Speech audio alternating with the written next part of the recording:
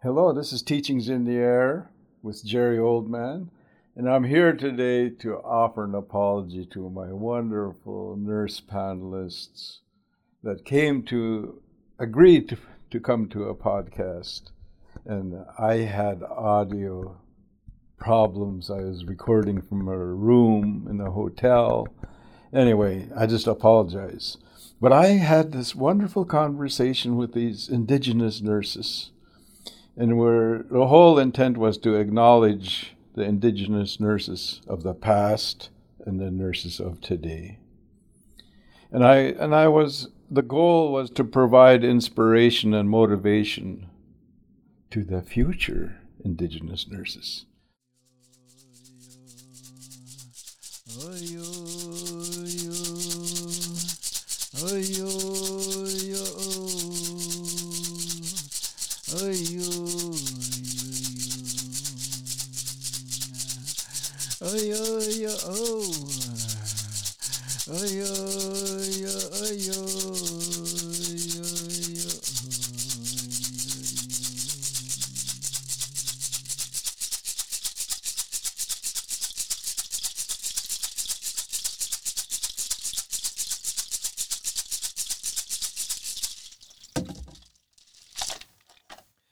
Hello, this is Teachings in the Air with Jerry Oldman.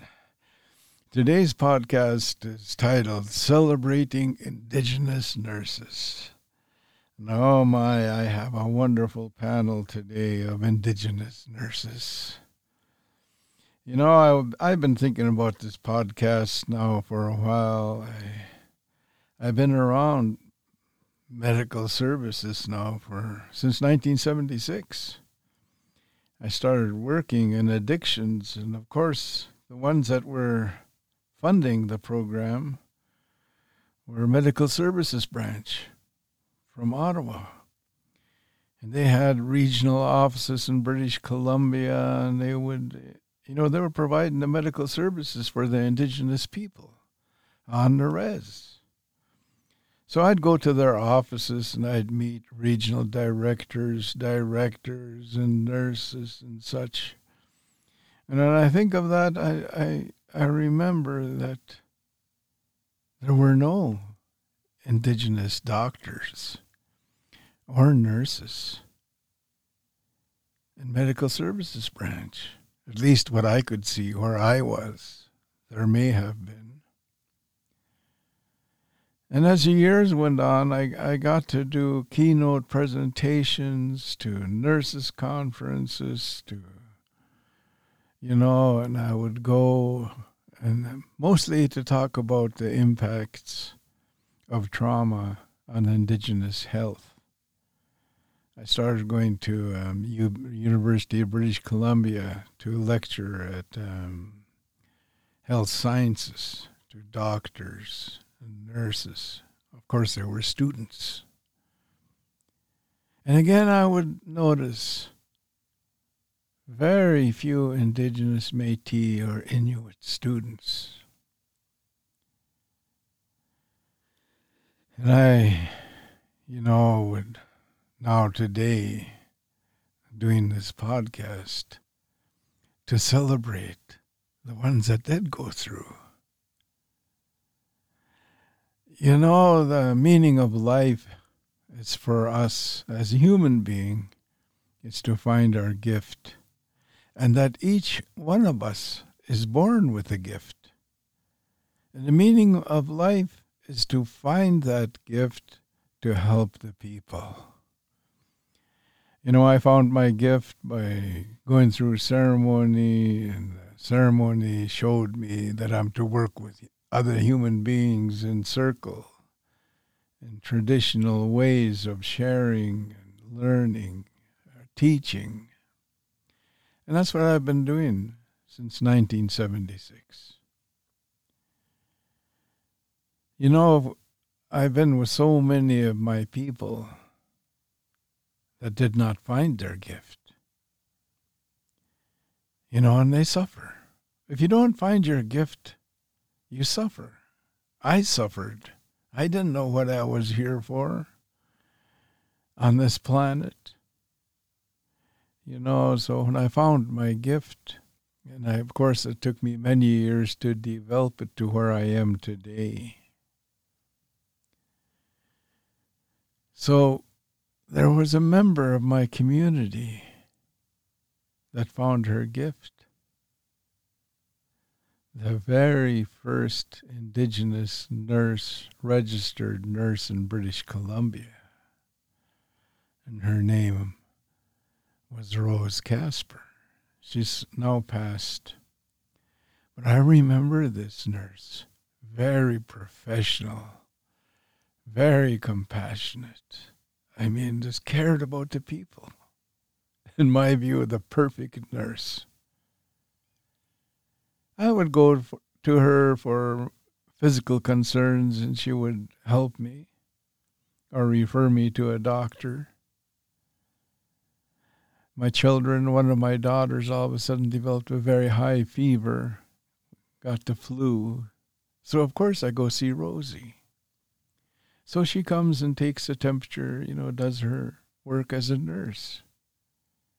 And I remember feeling so comforted in knowing the nurse that was providing a service for my daughter. And I listened and I believed her. And when she told me what to do, I done it. She explained what was going on with my daughter with her fever, and that I was to cool her down and give her lots of liquids. So she helped my family. I remember my grandmother, my late grandmother, all of a sudden became very ill. And I go sleep at my grandmother's house beside her bed in a sleeping bag because I was worried. And I'd say, Mom, I'll take you to the doctor. She says, no, son, I don't want to go there. So I went to get Rosie to do a house visit. And she came. And I remember her going to my grandmother's bedside, speaking our language to my grandmother. Oh, and my grandmother responded in the language. And I could see they were connecting, and my grandmother's pointing to her body and telling Rose what was going on. So Rose convinced her to go to the doctor. So I took my grandmother to the doctor, and she was admitted to the hospital and went through an operation. When I think of that, when people use the word culturally relevant service, that was a perfect model of culturally relevant service. Rose, speaking in our language to my grandmother,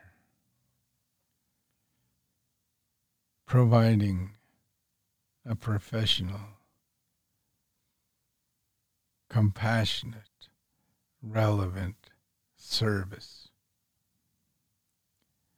I'm ever so grateful for that.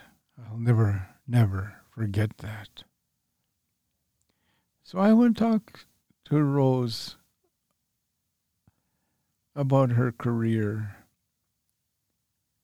I never did get to ask her how she got to even go to nursing, because I'm thinking, to be the first registered Indigenous nurse in British Columbia, it means you may have been the only Indigenous student in that class.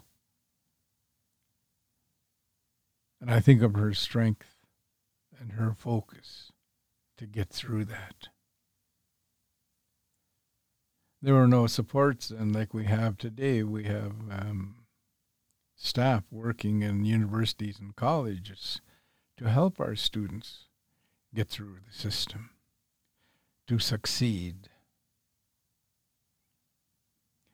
So today I know I meet Indigenous nurses community nurses, nurses in the hospital, nurses in clinics, indigenous nurses. But like I was saying, when I go to conferences, there's very few.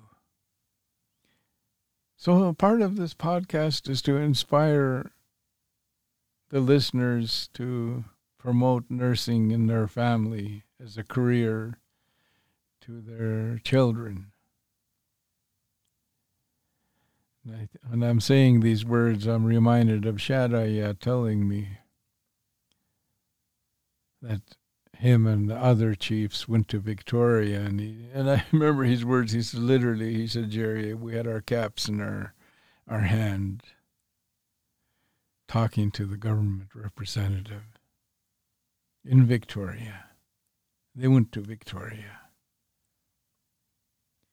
And he said we were there to ask for post-secondary education for our children, that they'd be able to go to university and college. And he said the government representative I was talking to them was going to bring that request to the government, to the premier and the cabinet. And he said to Shadaya and the other chiefs, why don't you ask for the right to vote as well as to have alcohol at the same time? Just don't ask for one thing. So Shadaya said that they immediately accepted the right to education and the right to vote in the province elections. He said they discussed alcohol for 4 days and were wondering whether they should ask for that right, because they could see the impacts it was having on the people. Eventually, because there were people being harmed from drinking with alcohol and other substances, they decided, yes, we will take that right. And plus, many were going to jail just for being in the presence of alcohol. So then, and I have my guests with me. I was thinking Shadaya would be very proud of my guests. These ones that have gone through post-secondary to be nurses. I myself, if I have a chance to go to a graduation at a university or a college, I find myself tearing up because I think of Shadaya and his request. So it's, I'm very proud of indigenous people that go through post-secondary because they leave their homes and their community to go to the universities and the colleges, to pursue their vision, their goal, to develop their gift. I was telling people the other day that in my mind, it's a new age vision quest. Because in the vision quest, you leave your community and you're in isolation. You're in your fasting lodge or under a tree, or sometimes they sit out in the open or amongst saplings, or there's different ways of doing it. But the basic thing is you're in isolation. You're by yourself, sacrificing so you can find a gift for yourself and for your family and your community or your people. So I thought of people going to post-secondary, they're leaving their family. It's like they're being isolated. It's a new age vision quest. So I have some wonderful guests today that have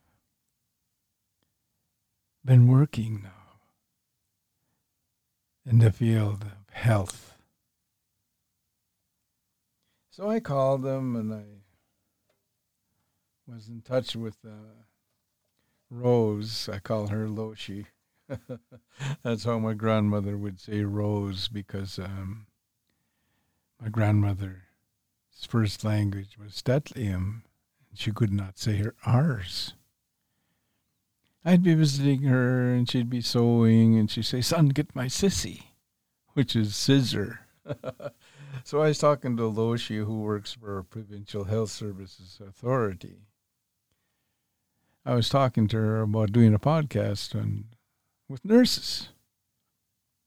So she's in that field. So she said, "Oh, I can find people to do that." So she did. And I said, "Okay. When you're on the podcast, I'll be asking you, why did you choose nursing as a career? And what area of nursing are you in today? What were the challenges that you had to face going to the School of Nursing? And how did you overcome them?" I ask that question because the listeners will probably face similar challenges. And if you give them an idea and share an idea with them how you overcame them, you can help them.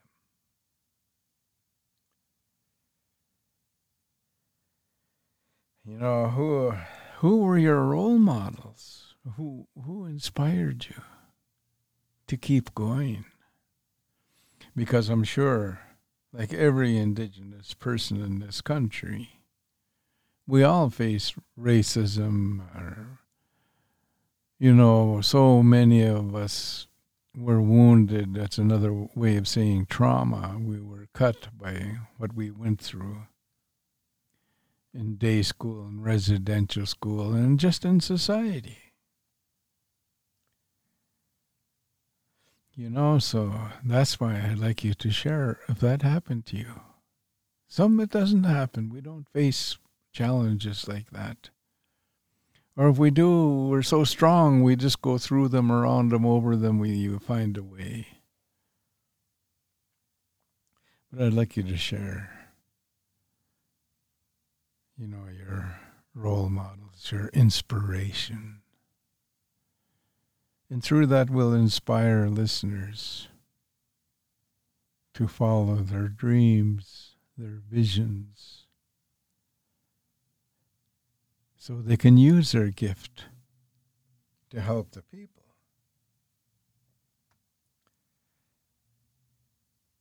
And the final question I'm going to ask is for you to give a message to your choice, whether it be future nurses or current nurses or families or communities or even the government of Canada.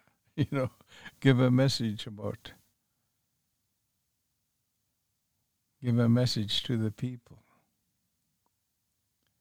That's how I found myself. I heard a man say, "Stand up and be counted." And I stood up and I said, I'm going to count for something. I'm going to do something. I'm going to be part of the solution. I don't want to be the problem anymore. That was a message I heard. Came through the air. And I've heard many messages from elders, from people that were successful, people teaching how to overcome negative thinking. One of my teachers said, you may have to say it over and over and over again to convince yourself. And one of the, growing up in life, I struggled with myself, my own feelings about myself, beliefs about myself. So one of the statements I would say is, Jerry, you are a lovable, capable human being. Jerry, you are a lovable, capable human being. And I'd say that over and over again to convince myself and to erase that negative messaging that was going on in my head. I internalized what I heard in the air about being stupid Indians. That there's people were implying there's something wrong with us because we're indigenous. And I heard those as children, those words, so I absorbed them. So to push them out, I would say these words over and over and over again. And those were messages that were sent to me. One elder told me after we'd finished the ceremony, he says, from this day on, you say, each day I get stronger. Each day I get stronger. So I said that for I don't know how many days, but I had said that. And I got stronger. So those are messages, and that's why I'm asking my guests, whatever comes to you, give a message. So that's going to be the podcast with the nurses. It's called Celebrating Our Nurses. Our nurses. Celebrate them, honor them for the work they do. I can just imagine, only in my imagination, the struggles in the past 2 years around COVID with our nurses. So I'm going to ask my first guest to please introduce herself to the people that listen to Teachings in the Air. Tansei, Mona Lisa Burke-Bearskin, Nasigasan, Misquasagihagan, Treaty 6 territory, and I'm coming to you today from Tecumloops to Shrepmo. So I just want to say Tansei and good morning. Mia Gisagao, good morning to everybody. And thank you, Jerry, for that wonderful opening of recognition. And I just want to acknowledge that I'm here in the traditional and unceded territories of Tecumloops to Shrepma, where I am currently living. And I come here with this long history of my own ancestry, Marianne Bearskin, the last woman in our family to be born on the land. And I think about her when I think about nursing and how important it was for her to push me to go to school. You talk about that journey that we're on as Indigenous people and reconciling and reclaiming our own ways of knowing, being, and doing. And as I want to call survivor of the genocide and living through that and witnessing the traumas to our women, particularly for me in my nation, Beaver Lake Cree Nation. And through that suffering did come light, did come compassion for the people, did come my own reconnecting back as a result of being removed and stolen and stripped of being able to learn in our own language,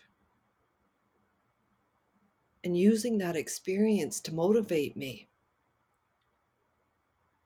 through that suffering.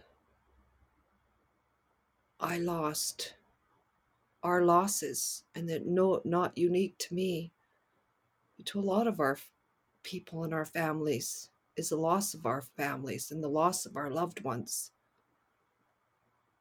And in some of those instances, the trauma, and really working hard to not get lost in that trauma.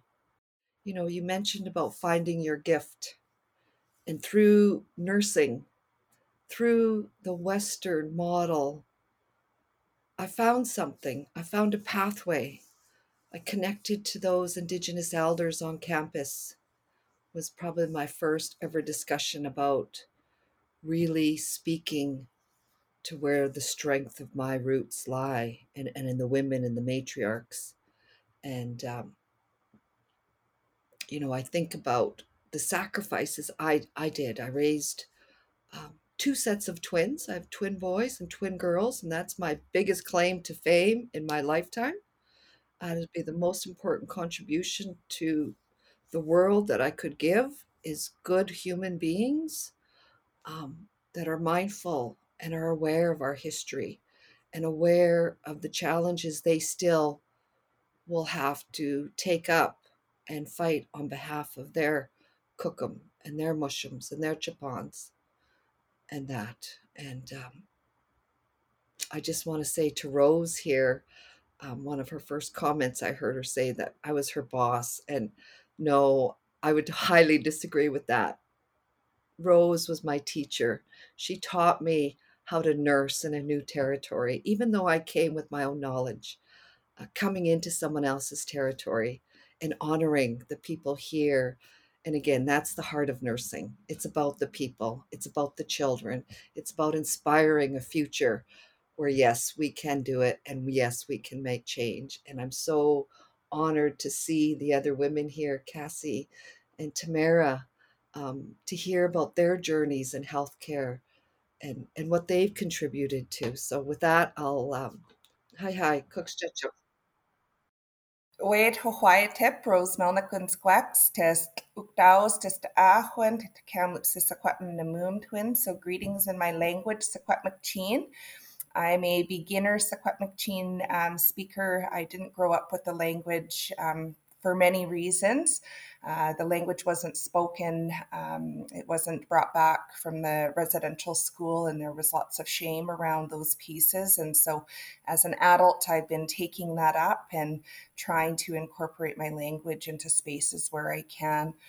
And so I introduced myself again in Sequat McCheen. I identify as Ukdausam. So on my mom's side, my Kika, my mom, Violet Basil, and my Kia, my grandmother, Wilma Basil, are both survivors at the Kamloops Indian Residential School. So alongside my Kika and my Kia, my Pa'a and all my aunts and uncles attended there as well. And on my dad's side, I identify as second and third generation Ukrainian Sicilian settler. And so a little bit about my history, when I think about those that have came before, I think about my ancestor, and one of my pa'as, Basil Dick. He was a recognized tuilch, is what we use in our language, so a doctor, essentially. And he was heavily involved in our nation's title and sovereignty, fighting for a fair reciprocal relationship with the Canadian government, which is now known today as the Sir Wilfrid Laurier Memorial. So he actually traveled across what's now known as Canada and went to England to have a conversation around how our people were being treated so poorly. And so these are the stories that I grew up with, and really enforced in me the collective responsibility that we have as the Wet'en people to take care of people within these lands and to protect these lands for future generations. And so, amongst those stories, I also had many people that I looked up to in my family, including my Kia. And so one of my great aunts, Irene Dick, she came from the community of Asket and then married into our family. And she was the first licensed practical nurse to graduate from her community.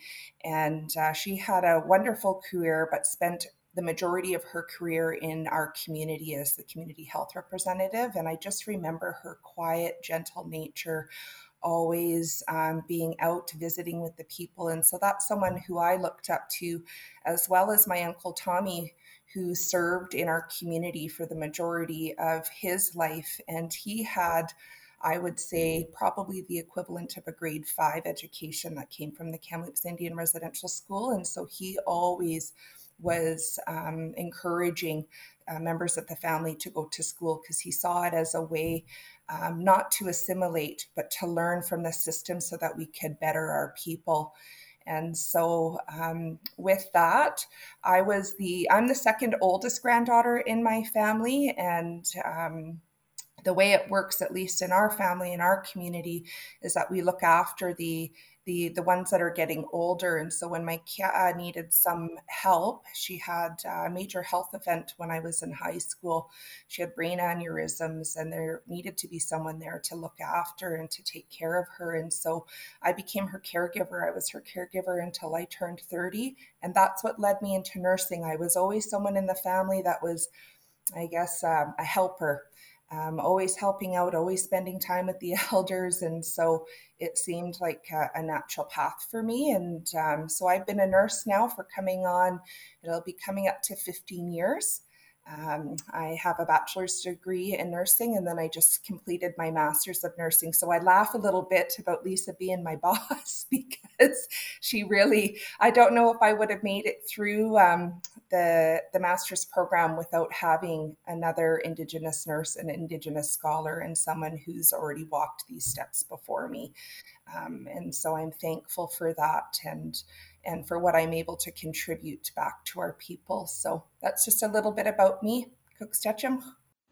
Good morning, everybody. My name is Cassie Michelle. I'm joining in today from beautiful Secwepemcúlecw territory, specifically to Kamloops, where I'm a guest and super happy to be here. It's a beautiful sunshiny day. It's chilly in my room though, so I had to put on a sweater. But my home community is Kanaka Bar, part of the Intkatma Nation. My mom is Shelley Niehaus, my dad is Bobby Michelle, and my grandma was Agnes Michelle.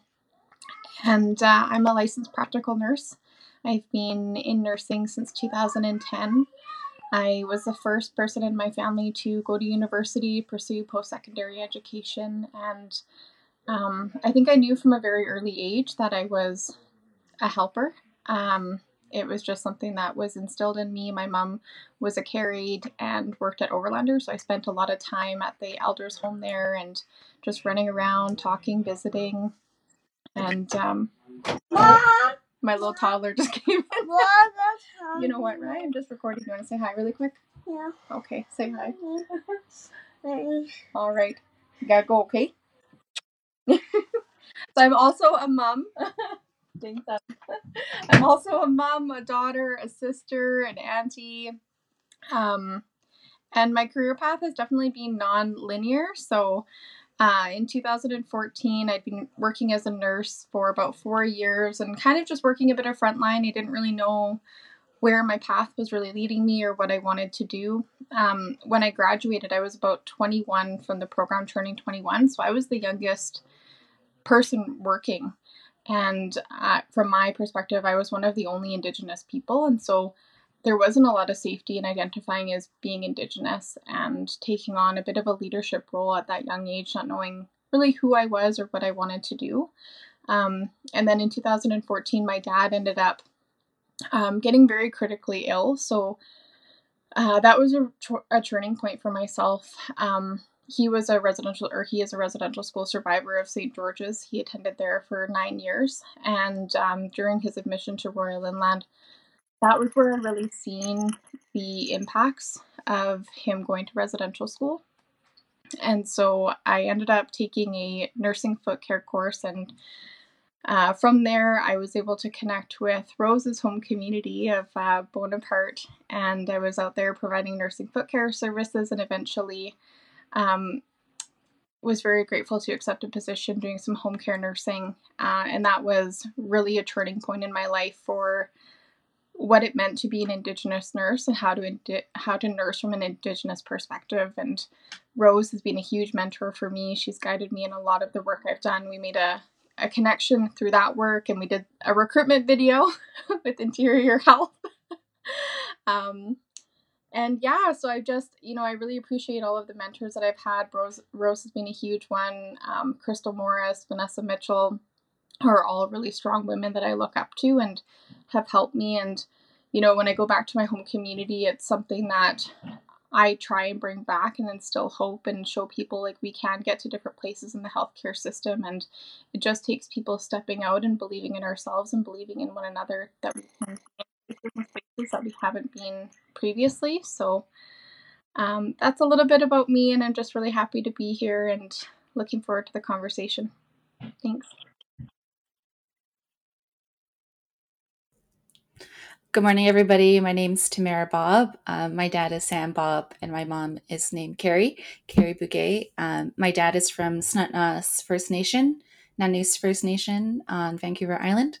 My sister is Naomi Bob, who also works for PHSA, and I'm very proud to be here with her.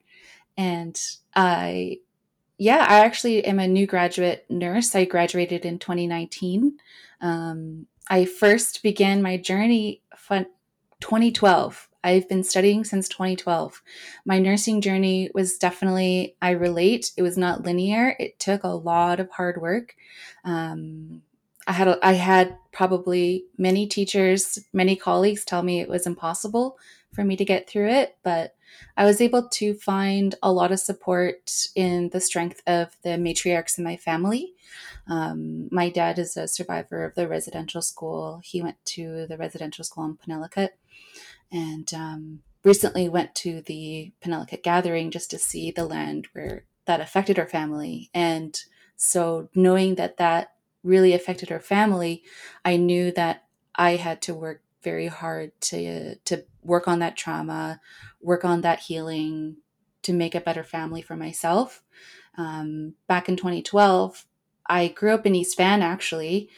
Addiction, racism are real in Vancouver. And so I know that people tell you can't be anything. You know, people aren't afraid to be racist to Indigenous teenagers in Vancouver. And I just want them out there to know that you don't have to listen to them. Don't listen to these people who still hold these racist values and tell you that, you know, college isn't for you or college is impossible. I always had that spirit from my grandma that if someone tells me I can't do it, I'm going to go out and do it.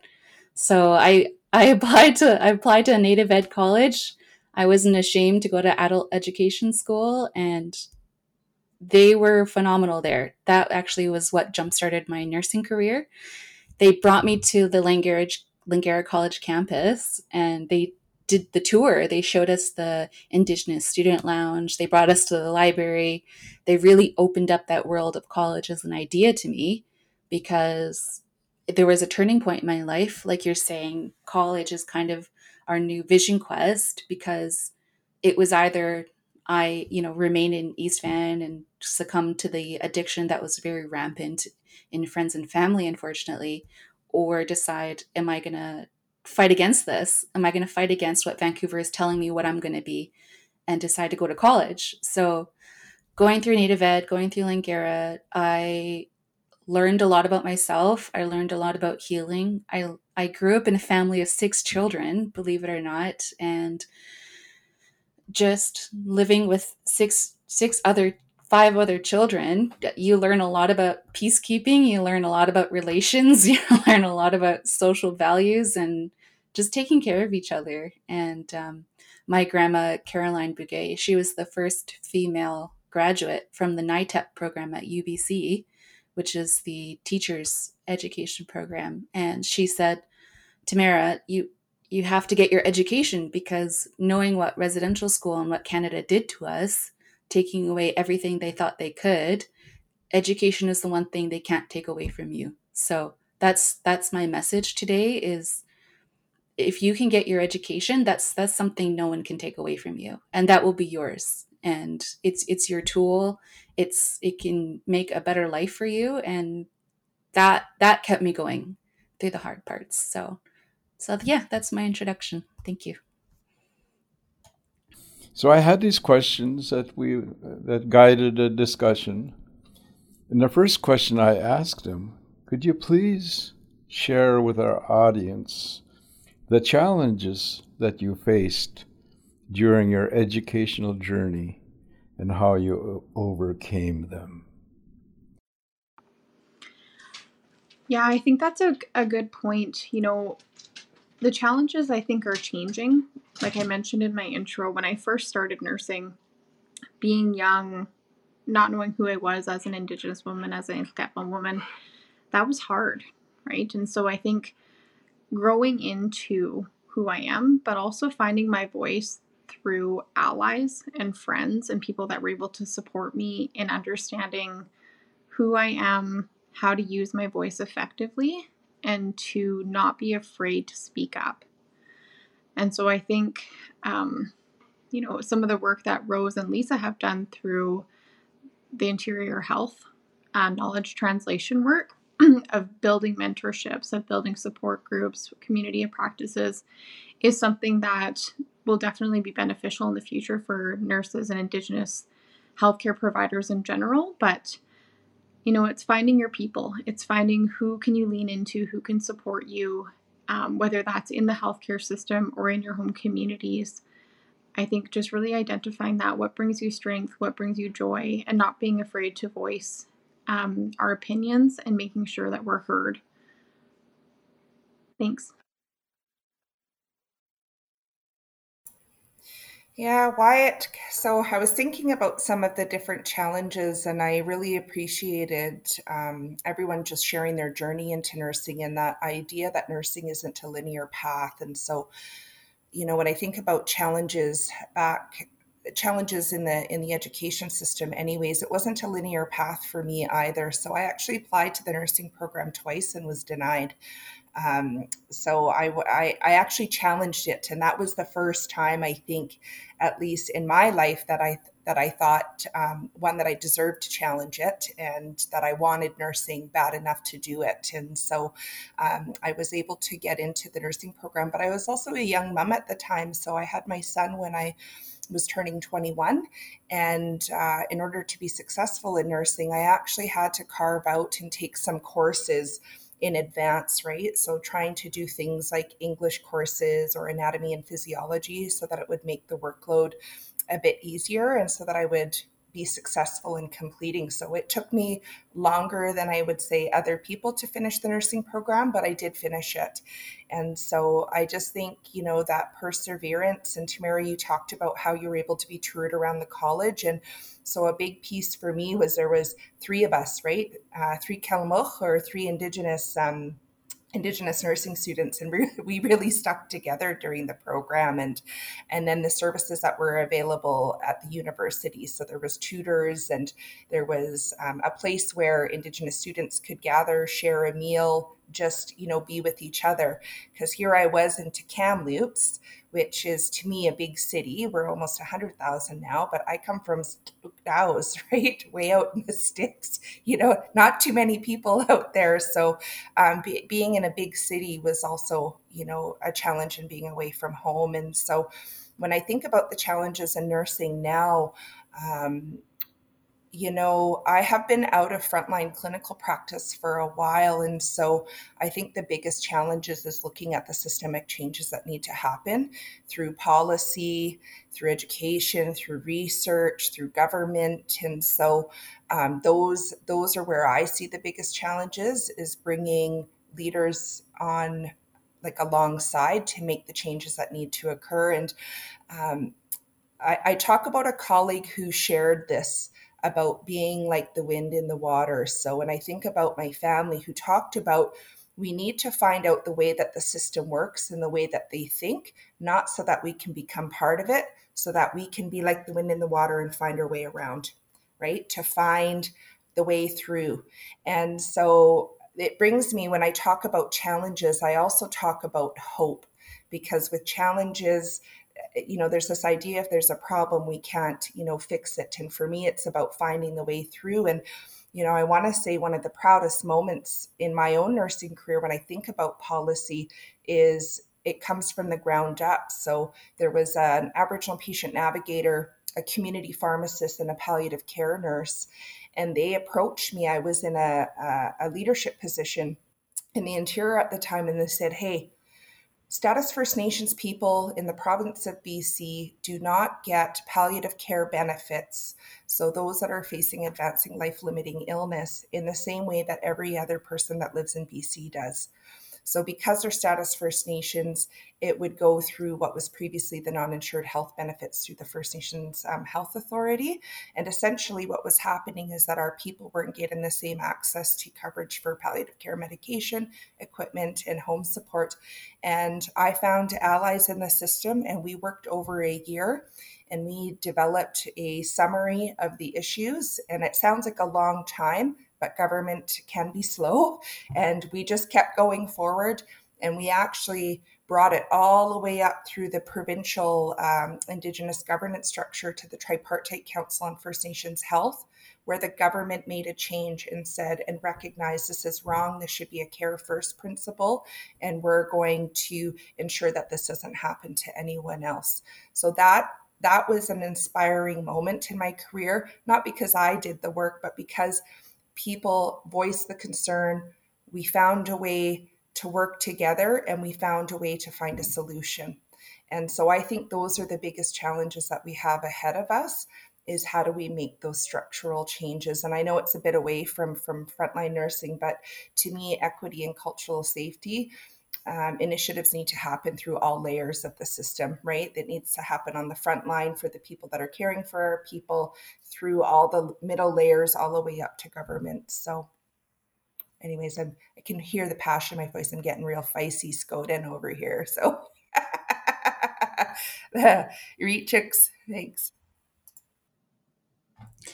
Just listening to Rose talk about, her experiences in healthcare really reminds me, really inspired me actually for my answer, which is that healthcare wasn't made with Indigenous values. Healthcare was made with Canadian values. Doesn't exactly align with my family's values. And so going through my first job in acute care at Lionsgate Hospital, it was really difficult for me to still see racism in Emerge surgical area, ICU. It's still really difficult for me to see that. And so actually, Vancouver Aboriginal Health reached out to me personally, because I'm just going through my master's course right now. I'm getting my master's in nursing for education. Yeah, I started last year. I thought during the pandemic, what else am I going to do? So I'm not going out. I'm not seeing anyone. I'm just going to go online and get my master's. And I think that's the best decision I ever made, because plugging that into my resume, and people were starting to, my LinkedIn is blowing up. It's because it says I'm enrolled now. So people notice that. People pay attention to what you're doing in the community. Just, keep your profile out there, and job hunters will reach out. So VGH actually has a very small team in Aboriginal health, and they have Indigenous nurse educators. They need nurses. They need Indigenous nurses who understand what communities need. And even though VGH is in Metro Vancouver, people from, all over BC are coming to these places. People are coming into ICU. People are coming into Emerge. People are traveling and coming through and are visibly or non-visibly First Nations and Indigenous. And the racism is real, and this team is so small, and they need that support, from Indigenous nurses. And they have only a handful of people on that team. And unfortunately, I won't be able to start that position until probably next year, because I'm still going through my master's and I'll be finishing it next year. But there's definitely leadership positions that are not hard to get into, because they're looking for First Nations nurses. And I noticed going through Langara, I was a huge advocate for mentorship, because I was so shy and I was too scared to talk to these teachers who look down on me. And they're so in their usual ways of being this big, scary teacher. And, it's hard to approach these people after class. So I learned about mentorship and connecting with people. And it was really funny.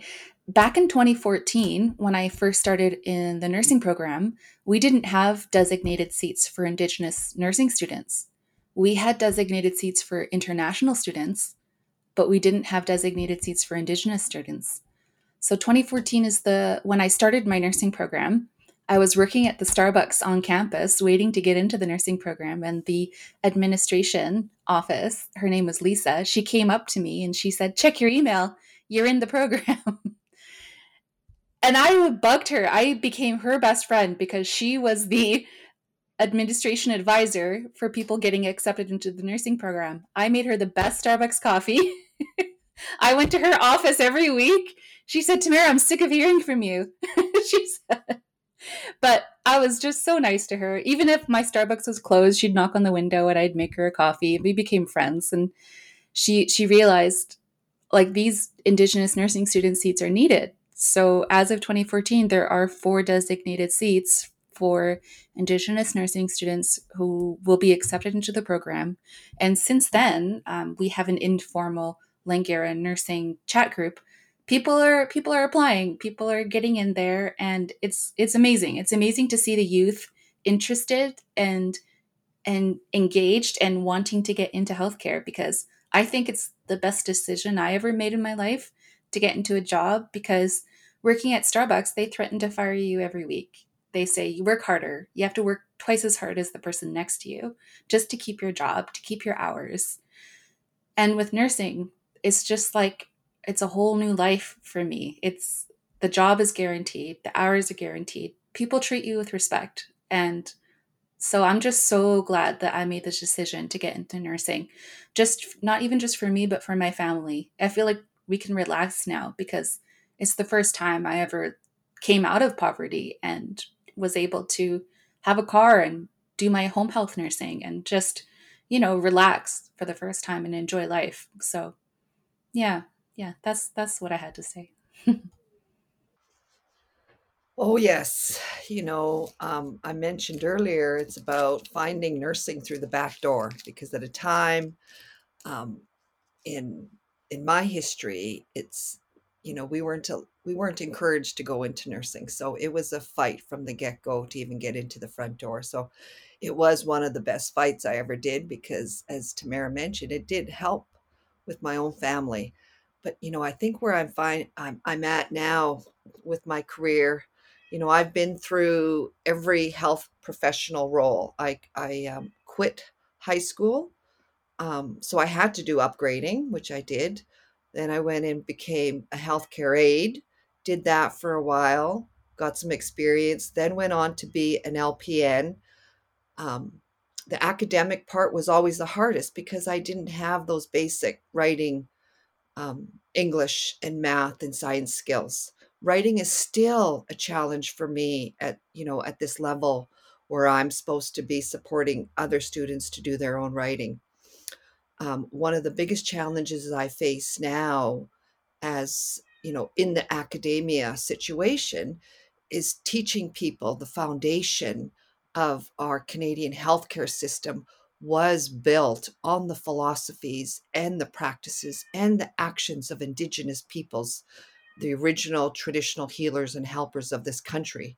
That information was co-opted, and the dominance of medical model continues to dominate, and very sophisticated forms of systemic racism are implanted in our system.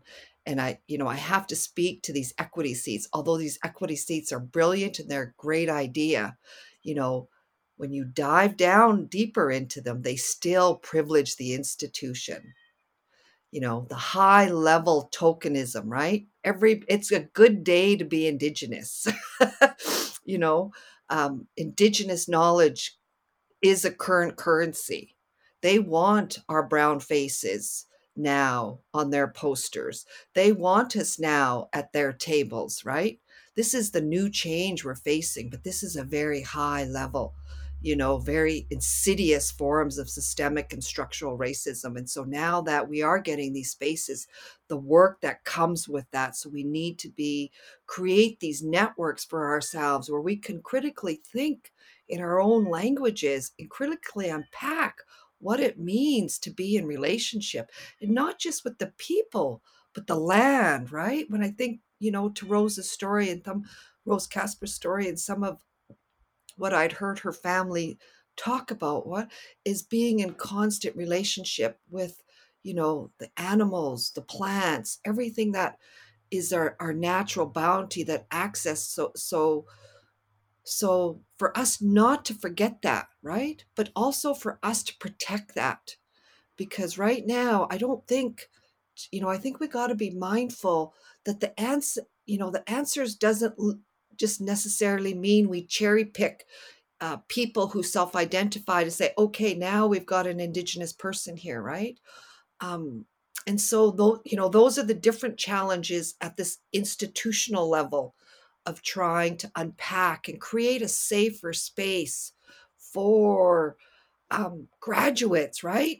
Our elders should be on these ethic committees. Our knowledge holders should have full voting positions when they work and they can contribute to Indigenous students' theses and projects. They should have equal opportunity to work alongside me to be the educator, and they need to be compensated in a way that speaks to the value of what they bring, the richness.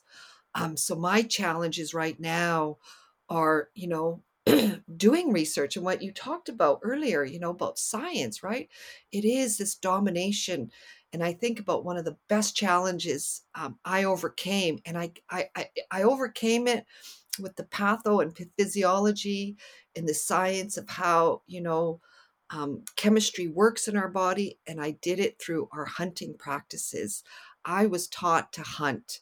And so, in that's how I taught my kids about science, because the lungs are very similar, the trachea, and when we were hunting and, when you're skinning and you're pulling that all back, and to teach your kids about this, the richness of that knowledge and the protocols that go into that, and how that now translate to helping our kids come into nursing.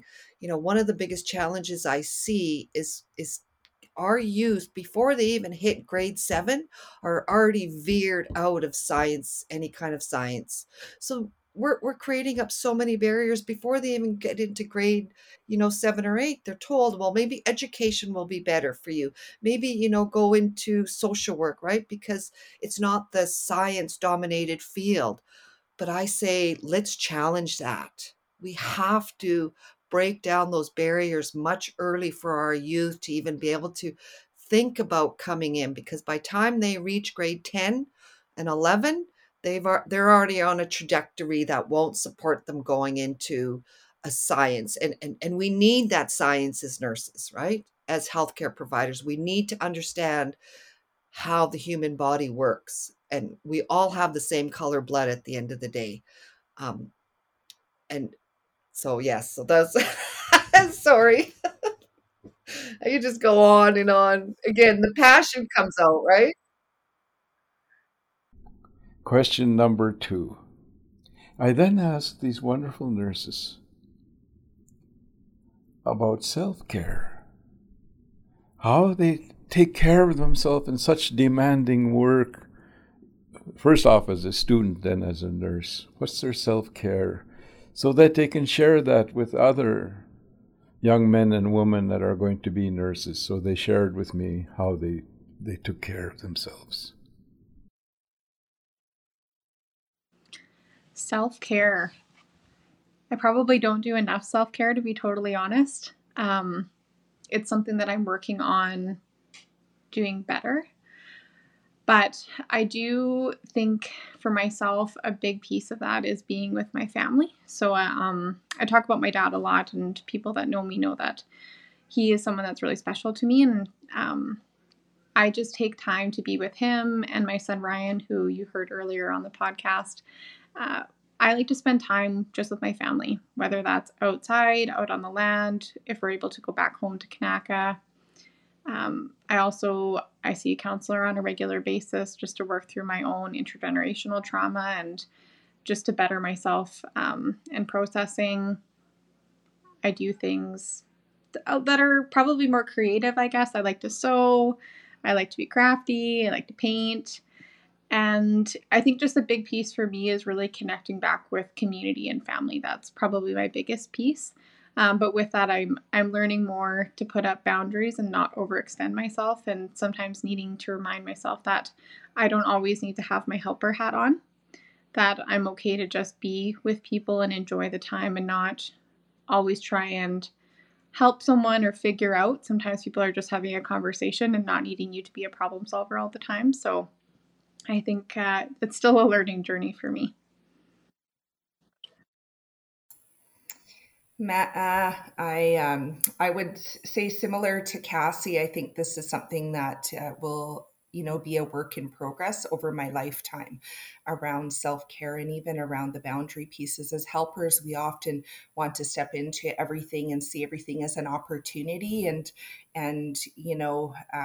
being able to take care of yourself is really important, because if you continually give and don't do that, then that's where burnout happens. And so I'm a little bit older than Cassie, but again, the lessons are still there. But when I think about wellness and self-care, again, being connected to family and community, being Secwepemc, being with Secwepemc people, like that's really important for me. That's where I draw strength, where we can, share laughs and just be ourselves. And in terms of the rest, the teachings that I grew up with was connection to the Tmiuch, to the land, right, to the Setetqua, to the water. And so someone that I've worked with here in Kamloops, and what I've heard in my community too, is water is medicine, medicine is water. So for me, if I'm feeling heavy and that I'm carrying things from nursing or from other things, that I go to the water and I go and cleanse off. So, or I'm out on the Tmiuch. So for me, I like to mountain bike. So I don't do anything motorized because my competence never matches my skills. So I'm mindful there, but I do like to get out. Mountain biking is a good way to get out on the Tmiuch. So I do it for cardio, and also the little bit of a treat for the wind in your hair and going real fast coming down. So that's something that I enjoy. I get out paddle boarding, and for a few years, I actually used to do Olympic powerlifting, so CrossFit. My body's a little bit can't handle some of that stuff anymore, but it was a real good way to build community and to build strength. So, and laughter. Some nursing is, this can be really heavy and hard work. And so finding a way to find that joy in your life, to share in laughs, is so important, and really being connected to other Indigenous peoples. So Tamara, so glad to meet you in Circle today. And I've been fortunate to have, a circle such as Lisa and Cassie and others, where we can just talk about what it means to be not only Indigenous nursing as an Indigenous nurse, but more so about what it means to just be Indigenous and to share in those laughs. I love our people's humor. It's awesome. It's what keeps me going. So, I'm laughing a little bit too, because I know Naomi Bob's maybe not interviewing today, but when her and I get together, I don't even think we can barely look at each other. We don't even have to say anything and we're laughing. So laughter is good medicine too. Yeah. So, Cook's Jam. So for self-care in just my life in general, I know when I graduated nursing school, I looked up counseling through work. My work gives me, a month of counseling at a time every time I apply for it as benefits. And I realized that I kept re-upping with the same counselor. So I Googled how to get counseling. And because my family was impacted by residential school, I get, a whole year of counseling if I apply for it, depending on they approve it. So I've just been re-upping and going to a counselor every few weeks. And when I stop doing that, I feel like I don't feel like myself. I just feel like I'm going crazy, because nursing, although it's hard, it's the crux of nursing is that we put a lot of ourselves into it. It's hard to make that work-life boundary. It's hard to remember that this is my job. It's not, I can't take that home every day to my family. I still need to make that divide in time between, I just blast the radio on the way home and remind myself, once I get home, this is my time with my family. And I can't bring up work and think about work and ruminate, because once I start ruminating about the work and the problems at work, you could ruminate forever. And what's really helped me with self-care is, unfortunately, as a new grad through college, a lot of college students use alcohol to self-medicate. And so giving that up after college really helped with my mental health, really helped with my wellness. That really helped me start working through the trauma of growing up in the city and having family go through residential school. just going to see my counselor every few weeks, that's really helped. And there's this huge propaganda about nurses being heroes, but at the end of the day, people are going to look up to you as a leader, but you have to remember to take care of yourself. That's what my manager actually pulled me aside. She's actually the best manager I've ever had. She pulled me inside and she's like, I see you're going off to this new job next year. You're doing your master's. She's like, are you taking care of yourself? Like, people look up to me as a leader when it comes to healthcare because my dad went through ICU in the early pandemic time with COVID. And just him going through ICU, people called me. They said, what should we do? Like, what medications should he have? The doctors called me. Do you approve this medication with your dad in ICU? And I was like, I'm a new grad nurse. Like, please treat him like, anyone else. But just having that pressure of being in healthcare, like one of the first people in healthcare in my family, you definitely feel that pressure. So just remembering to make those boundaries with other people, that's really helped. Of, wait a minute, I can't handle this right now. And just taking the time to take care of myself and prioritizing my own mental health, that was really important. Yeah, pandemic gave us a lot of self-reflection time. So I feel like, yeah, learning to take care of myself has definitely been a journey through the pandemic. Well, I'm definitely on older than these young girls here, so I always appreciate hearing about boundaries. I think I my way to maintain my own wellness is to go to the land. I have created a network and relationships with some amazing mentors. One of them here from this nation is Colleen Seymour. And then my Cree colleagues, Kathy Bird and Willie Ermine and Norma Rabbitskin. And every year we go to the land, and it's one week, and it's the highlight of my self-care, where I can go and nurture my spirit and be with the plants and be with the elders and relish in their language and learn my language, and to go home. For the first time in my own family, two of my daughters are registered nurses. One has recently been hired back in our home nation. So it's like our whole family has gone full circle, even though the women in my bearskin side were removed from our nation. Now it took, 2 generations to get us back there. And the fact that my daughter is working there, and I get to go home and I get to listen to the elders and I get to listen to what she does, that just fills me with so much pride and joy. And I think some of us older nurses, this life of service is really hard to separate who I am as a professional and an Indigenous woman. So I haven't done as good a job at separating those two. I embody nursing as my lifelong gift and contribution, not to just my own family, but to my nation, and however I can support other nurses, supporting their communities. And so I appreciate learning all about these boundaries is something that will be, my lifelong challenge. Final question or final statement I asked nurses. I said, I'm going to give you an opportunity now to give a message that you would like to give today to individuals, families, or communities. It'll be your choice. So I'd just like to hear you give a message to the people out there.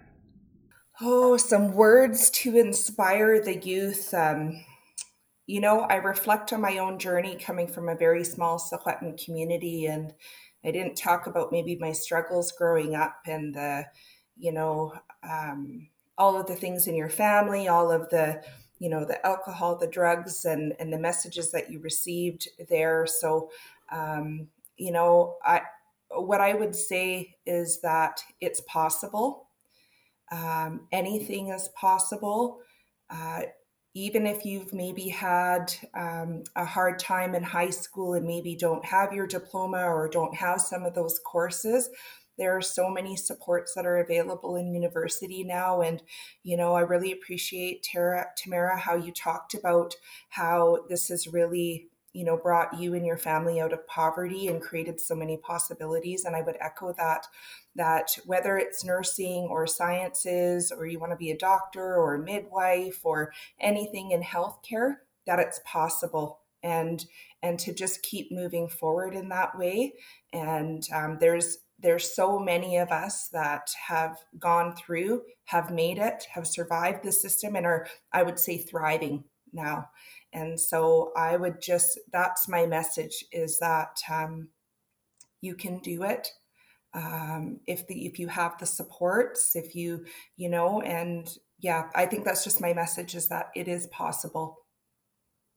And, I had an elder once, and maybe I would share that too, is that they said, we are the ones that our ancestors have been waiting for. So we think about everything that our families have gone through, that have survived and maybe have struggled even, but we are the ones that our ancestors have waited for. And so, yeah, Yuri Chooks.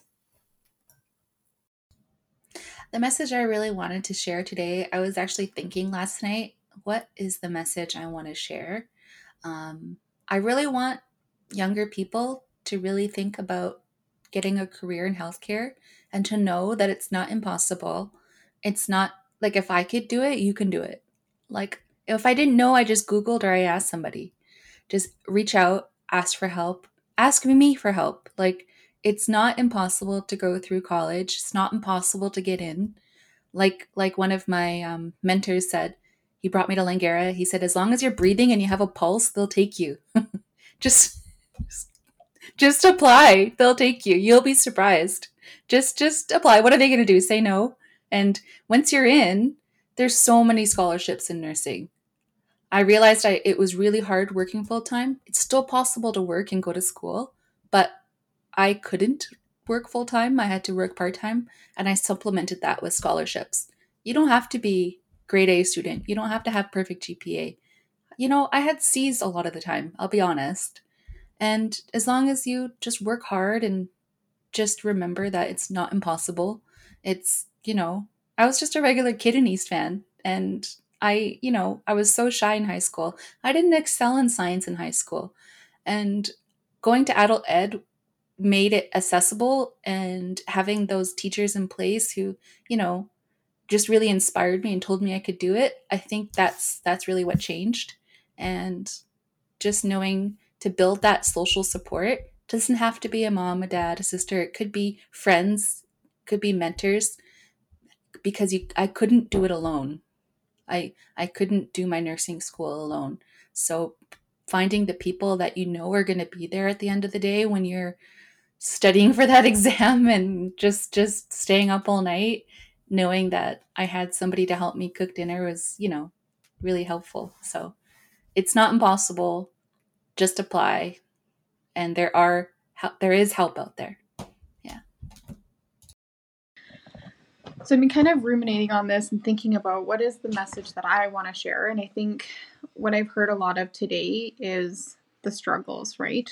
We all struggled in our own different ways. And for myself, I didn't do well in high school. I really struggled with writing. I really struggled with math. I really struggled with science. And that's something that I don't think we talk about enough. And I don't think, the expectation when you're going to university is, get really good grades, get A's, be on the dean's list. Like, the expectation for ourselves that I don't even think anyone puts on us, but we want to do really well. And I think being okay with not being perfect, and knowing that so many of us struggle with this, and it is inherited, right? This isn't our fault. We're not dumb. We're not stupid. We deserve to go to university. We deserve to have really good education. And it's okay. It's okay to struggle. It's okay to be frustrated, but just keep going. And even if that's small steps, especially, I think it would be great for people to go in healthcare, but whatever field you decide to go in, start small. Have a really small goal, get through that, and then just keep working your way up. And if you need to take a moment, or you need to take a few years in that area to build your confidence, that's okay.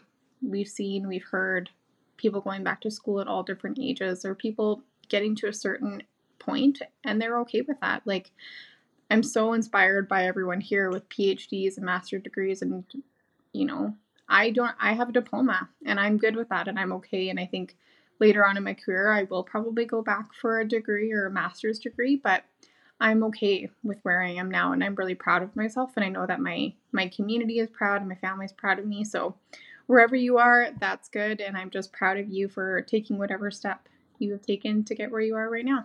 And that's it. Thanks. Akimamomau, never give up. Never give up. I think about my uncle when doing the PhD. I had no idea what even a PhD was when I went into it. But he always reminded me, my girl, never forget what a PhD means. I said, okay, Uncle, what? He said, poor, homeless, and destitute. That is where our people come from. And that is your destiny, to try to make a difference. So never give up. Akimomau. And aspire, and this one comes from Madeline Dion Stout, always, always, always reminds me, aspire to inspire. The fight is within each of us, not the system. And do your own work to move mountains, because everybody can do it. Hi, hi.